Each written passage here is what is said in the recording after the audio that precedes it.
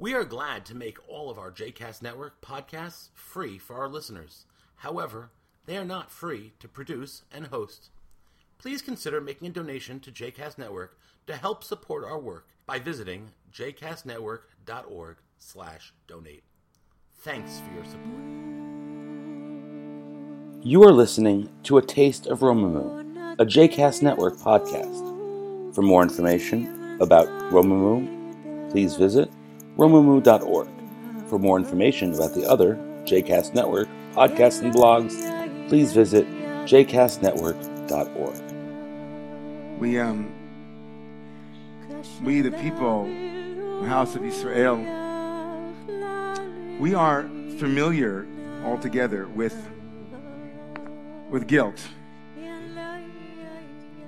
Not just guilt, but we know how to do guilt well. And I think that in the guilt Olympics, there's a running between the Jews and the Catholics, and I think to some degree we go neck and neck. We know the salutary benefit of guilt. We know that guilt is one of the fundamental building blocks of conscience, that our moral compass, the ability to know right from wrong, in the sense that we have in some way transgressed that sensibility, is part and parcel of guilt. To some degree, being able to say, I've made a mistake, or to feel a pang of remorse, having transgressed or having in some way wronged another. It's the way synagogues make a living. People wouldn't come unless we had Yom Kippur, probably. Lots of people come on Yom Kippur. But one of the things that Yom Kippur teaches us over and over again every year is that in the horizontal relation between us and human beings, us and our friends, Yom Kippur isn't sufficient. It might be necessary, but it doesn't meet the standard. Something else is required. We have to actually go out and find the person that we have wronged, and we have to say sorry. And the other, to some degree or another, is required when they are ready to forgive. There are, of course, many things that are unforgivable, or so we imagine. There are timelines for forgiveness. Not everyone's timeline is the same as someone else's. And what you forgive now and what others forgive when they are ready, they're not the same. Each person's forgiveness ripens on their own tree and falls at its own time. But there's one thing that's hard to reconcile. It's maybe even more difficult, and it's kind of a subcategory of guilt, and it's not quite guilt, it's remorse. Remorse for something that I should have done differently. Remorse maybe when I'm not sure if I did it or not. Living with a sense of guilt, living with a sense of remorse. Not just guilt because I have transgressed, but because I could have done more. Had I had the ability, I wish that I could have. I wish that I should have. I never knew remorse until I became a father in quite the same way.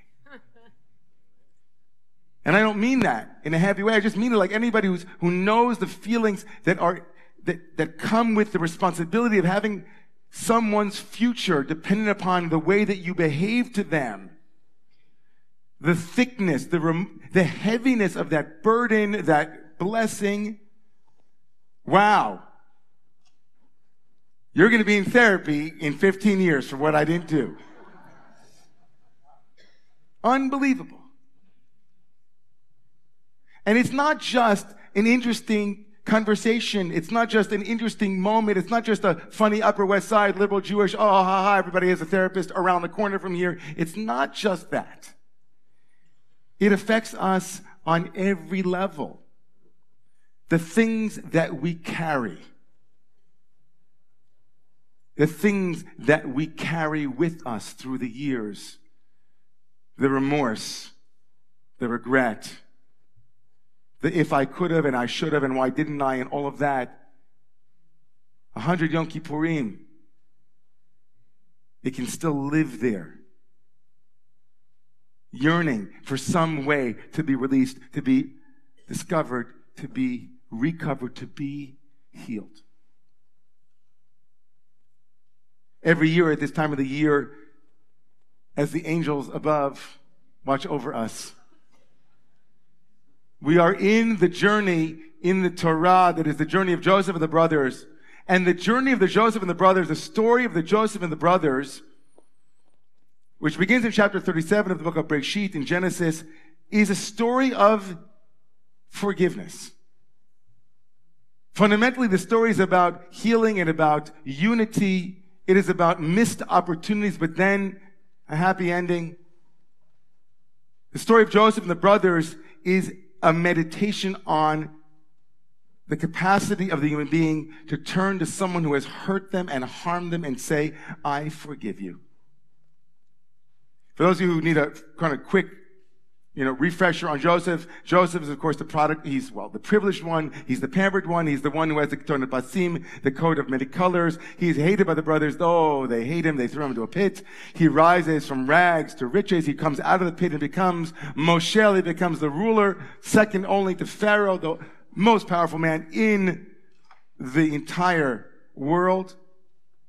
And Joseph, of course, orchestrates a wonderful scene where the brothers in this week's Torah portion will finally be confronted by Joseph, and Joseph will be confronted by his brother Judah, and Joseph will come on out. He'll tell them, I'm your brother. I'm alive. Trust me. It's me. I don't look the same, but trust me. I know the hairdo, everything. I'm wearing clothing. My name's Tafa Paneach. I'm not exactly like I was, but I'm you. You're like, look, hi. I'm speaking to you in Hebrew. And thus far in the story, when the story will kind of appear to us, the obvious characters who need forgiveness will be forgiven. The ones who transgressed, the ones who lived with the guilt of having knowingly and intentionally harmed another human being. But the text tomorrow morning will bring us into something much more insidious that I wanted to bring up tonight. It's something that's on my heart and mind, and I hope that it is for you too. Someone who isn't obviously needing forgiveness in the text. Someone whom the text would never burst out and say, here's someone who made a mistake. Here it is. Someone, so listen here, someone who only in the text hinting and winking at us, and in the way the rabbis unpack the text, which we'll do in a minute, invites us into a meditation on the kind of release that many of us can offer and many of us need. The Torah will tell us tomorrow morning that after Joseph has forgiven the brothers, he says, hey, is dad still living? And they'll say, yes. They'll say, great. And then he'll send the brothers back and say, quickly, Maharu, hurry up and bring my father down. Hurry up. That's great. Hurry up. But the brothers are thinking to themselves, hurry up. How are we going to convince him that he's still living? And the Torah will come to that. The Torah says that the brothers come back to Jacob. Chapter 46 tomorrow morning. They come up from Egypt. They come to Jacob. And they tell him, Joseph is alive. You can only imagine. Just stop for a moment and think maybe we should have had a long pause before they said those words. Maybe the whole sentence should have been at the end of a long empty space because they were nervous, or is there any run up? Sit down, Dad. We have something to tell you. Nothing. Just, they blurted out. Great. So what happens? Vayafag libo. And Jacob has a mini heart attack. His heart, vayafag libo, he faints. His heart missed a beat. Lo hamin lahem, he didn't believe them. And then listen to this, and then we're going to go deep and a little bit complicated, but then we're going to come out, I promise. So sit up. Vayidabru elav et kol divrei Yosef asher diber aleihem. And they tell Jacob everything Joseph has said. Vayar et agalot asher shalach Yosef l'seit oto. So they tell Joseph's words to Jacob. Jacob gets the full exposure, the whole transcript of everything that Joseph had said to the brothers. They give it all. And then the text tells us, Vayar et ha'agalot asher shalach Yosef. And Jacob saw the wagons. This word, say it with me, agalot. Agalot. One more time, agalot. Agalot. means wagons, like a wheel. They saw the wagons that Joseph had sent to take him, to lift him up. Vatechi ruach Yaakov avihem. And then the verse tells us, then Jacob was enlivened. Jacob woke up. Jacob was vatechi, became full of life. So the rabbis who read the Torah say, they tell Jacob everything that Joseph said. Great. Then Jacob should have said, I'm alive. But the text tells us that he saw these agalot, these chariots, and then he woke up. What's with the chariots? What did the chariots have that awakened Jacob? And so the rabbis say this in Midrash Tanchuma. It's an amazing Midrash. Amazing rabbinic gloss. Listen to this. Siman masar lehem b'meh haya oseh k'shepeirash mimenu Parshat Agla Rufa. Said, this was a little hint between Joseph and Jacob. It wasn't the simple meaning of the text, which was Jacob saw these big airplanes that he sent, these big agalot, these big chariots. That's the simple meaning of the text. The rabbis say, no, that's not what was happening. You see, Jacob and Joseph used to learn Torah together. Forget it for a moment that the Torah had not yet been given, but they used to learn Torah together. And the Torah that they were dealing with in their weekly sessions before Joseph's being sold down the Nile River was a strange parsha, a strange story, a strange set of laws in the book of Deuteronomy that have the word eglah, which means calf. For the rabbis, that's enough to hang their midrashic hats on. They say agala means a chariot, eglah means a calf. They're not connected, but they sound alike. The rabbis say that Joseph sent the chariots to trigger the memory of Jacob to say, you know that I'm alive, because who else would have told you about the agala that we were learning before I was thrown into the pit? But the choice of the rabbis to say what they were learning was a particular part of the book of Deuteronomy is significant for all of us. And here, if you slept for the last 5 minutes, wake up, I'm coming in. They were learning Eglah Rufa, the specific Deuteronomic text that has to do when someone is killed between two cities, and the two cities, we don't know who's responsible for this murder. And they do this crazy ritual where they take a calf and they have to kill the calf, and then the elders of each of the cities have to come over and they have to wash their hands and say, Yadeinu lo shafchu. Our hands are not responsible for this murder. Joseph sends his father a message. He says to him, maybe you remember, Dad, that you were the one that sent me to meet my brothers back in chapter 37. Maybe you, Jacob, have been holding for 22 years a sense that maybe you could have done more. Maybe it was your fault that I was sent to Egypt. Maybe you think in therapy in the land of Canaan that if only you had treated Joseph the right way and not sent him down there, his whole life would have been different. He sends him the Eglah, the chariot / Deuteronomic legal section of innocence. Your hands are clean, he says to his dad. It wasn't your fault. You are off the hook. You are off the hook. And Jacob is enlivened. Jacob sensed, wow.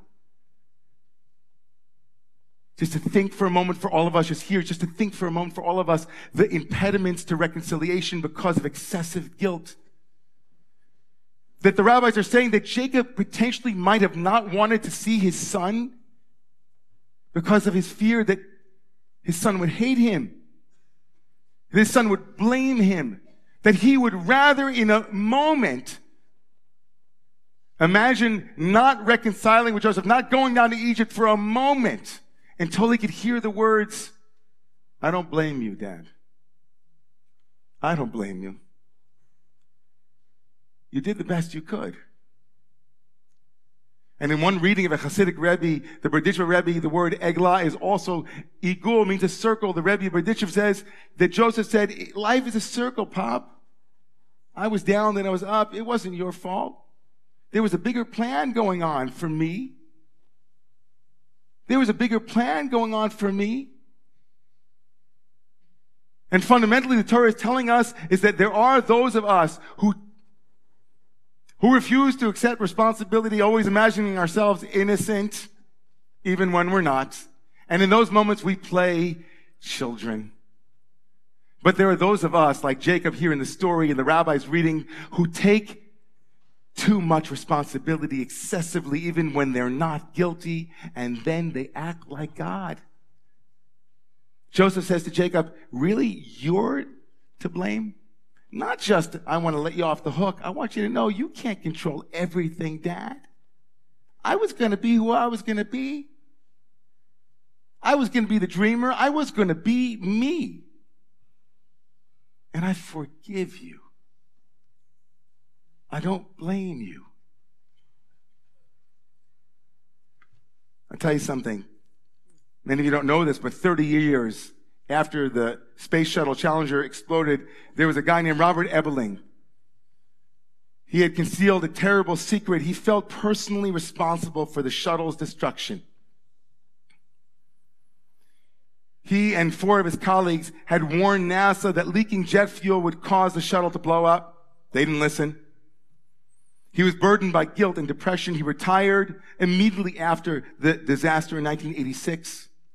And for 25 years, he spent his time tending to a bird refuge near his home in Brigham City, Utah. Robert Ebeling. He's 89 years old, and he's won national awards for being a volunteer. But nobody knew the kind of guilt that he carried, the kind of shame that he held, the kind of thickness and the heaviness, the burden not of guilt, but of remorse for something that he needed to be released from. And so NPR kind of did a story about him. He's dying from cancer now. And he believed that he was responsible for this disaster. And as soon as people saw his story, they did something amazing. They filled his home with letters and cards telling them how much they admired him. And that the magnitude of the response brought an absolution to the final stages of his life. His daughter said, he carried a burden for so long, he's finally able to let it go. 22 years, Jacob didn't see his son. And every one of those 22 years, each one of those days, 365 times 22, he woke up in the morning, he said to himself, why did I send my son out to see his brothers? And it's so true, right? It's so true that sometimes this kind of scenario doesn't end so nicely. It is so true that sometimes there isn't such a poochie-moochie ending. It's not so romantic. It's not all kind of Hollywood. But come on. Isn't it true that someone you know might be holding a burden like this that you can release them from? Isn't it true that maybe some of us in this room tonight, maybe me, maybe you, also need to hear you did the best you could?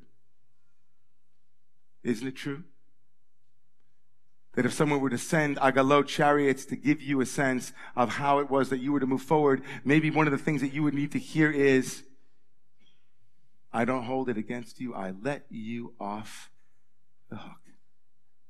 I take responsibility for my life. It's a circle. My destiny was my destiny.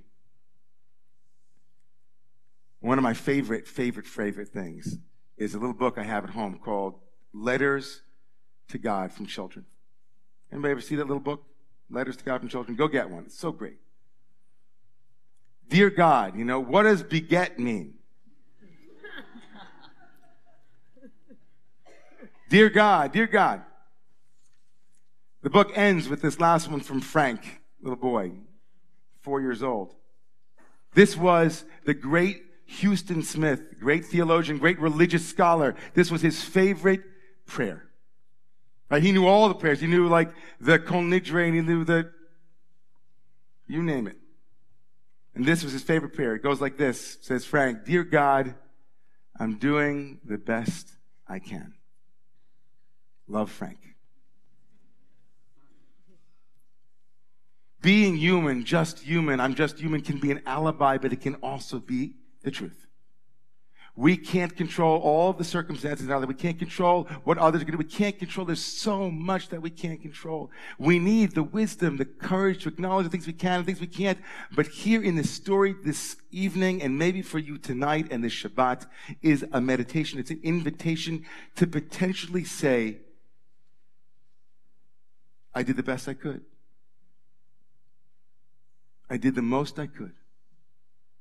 Story's bigger than me. Story's bigger than me. So take a moment now. Close your eyes just for a second.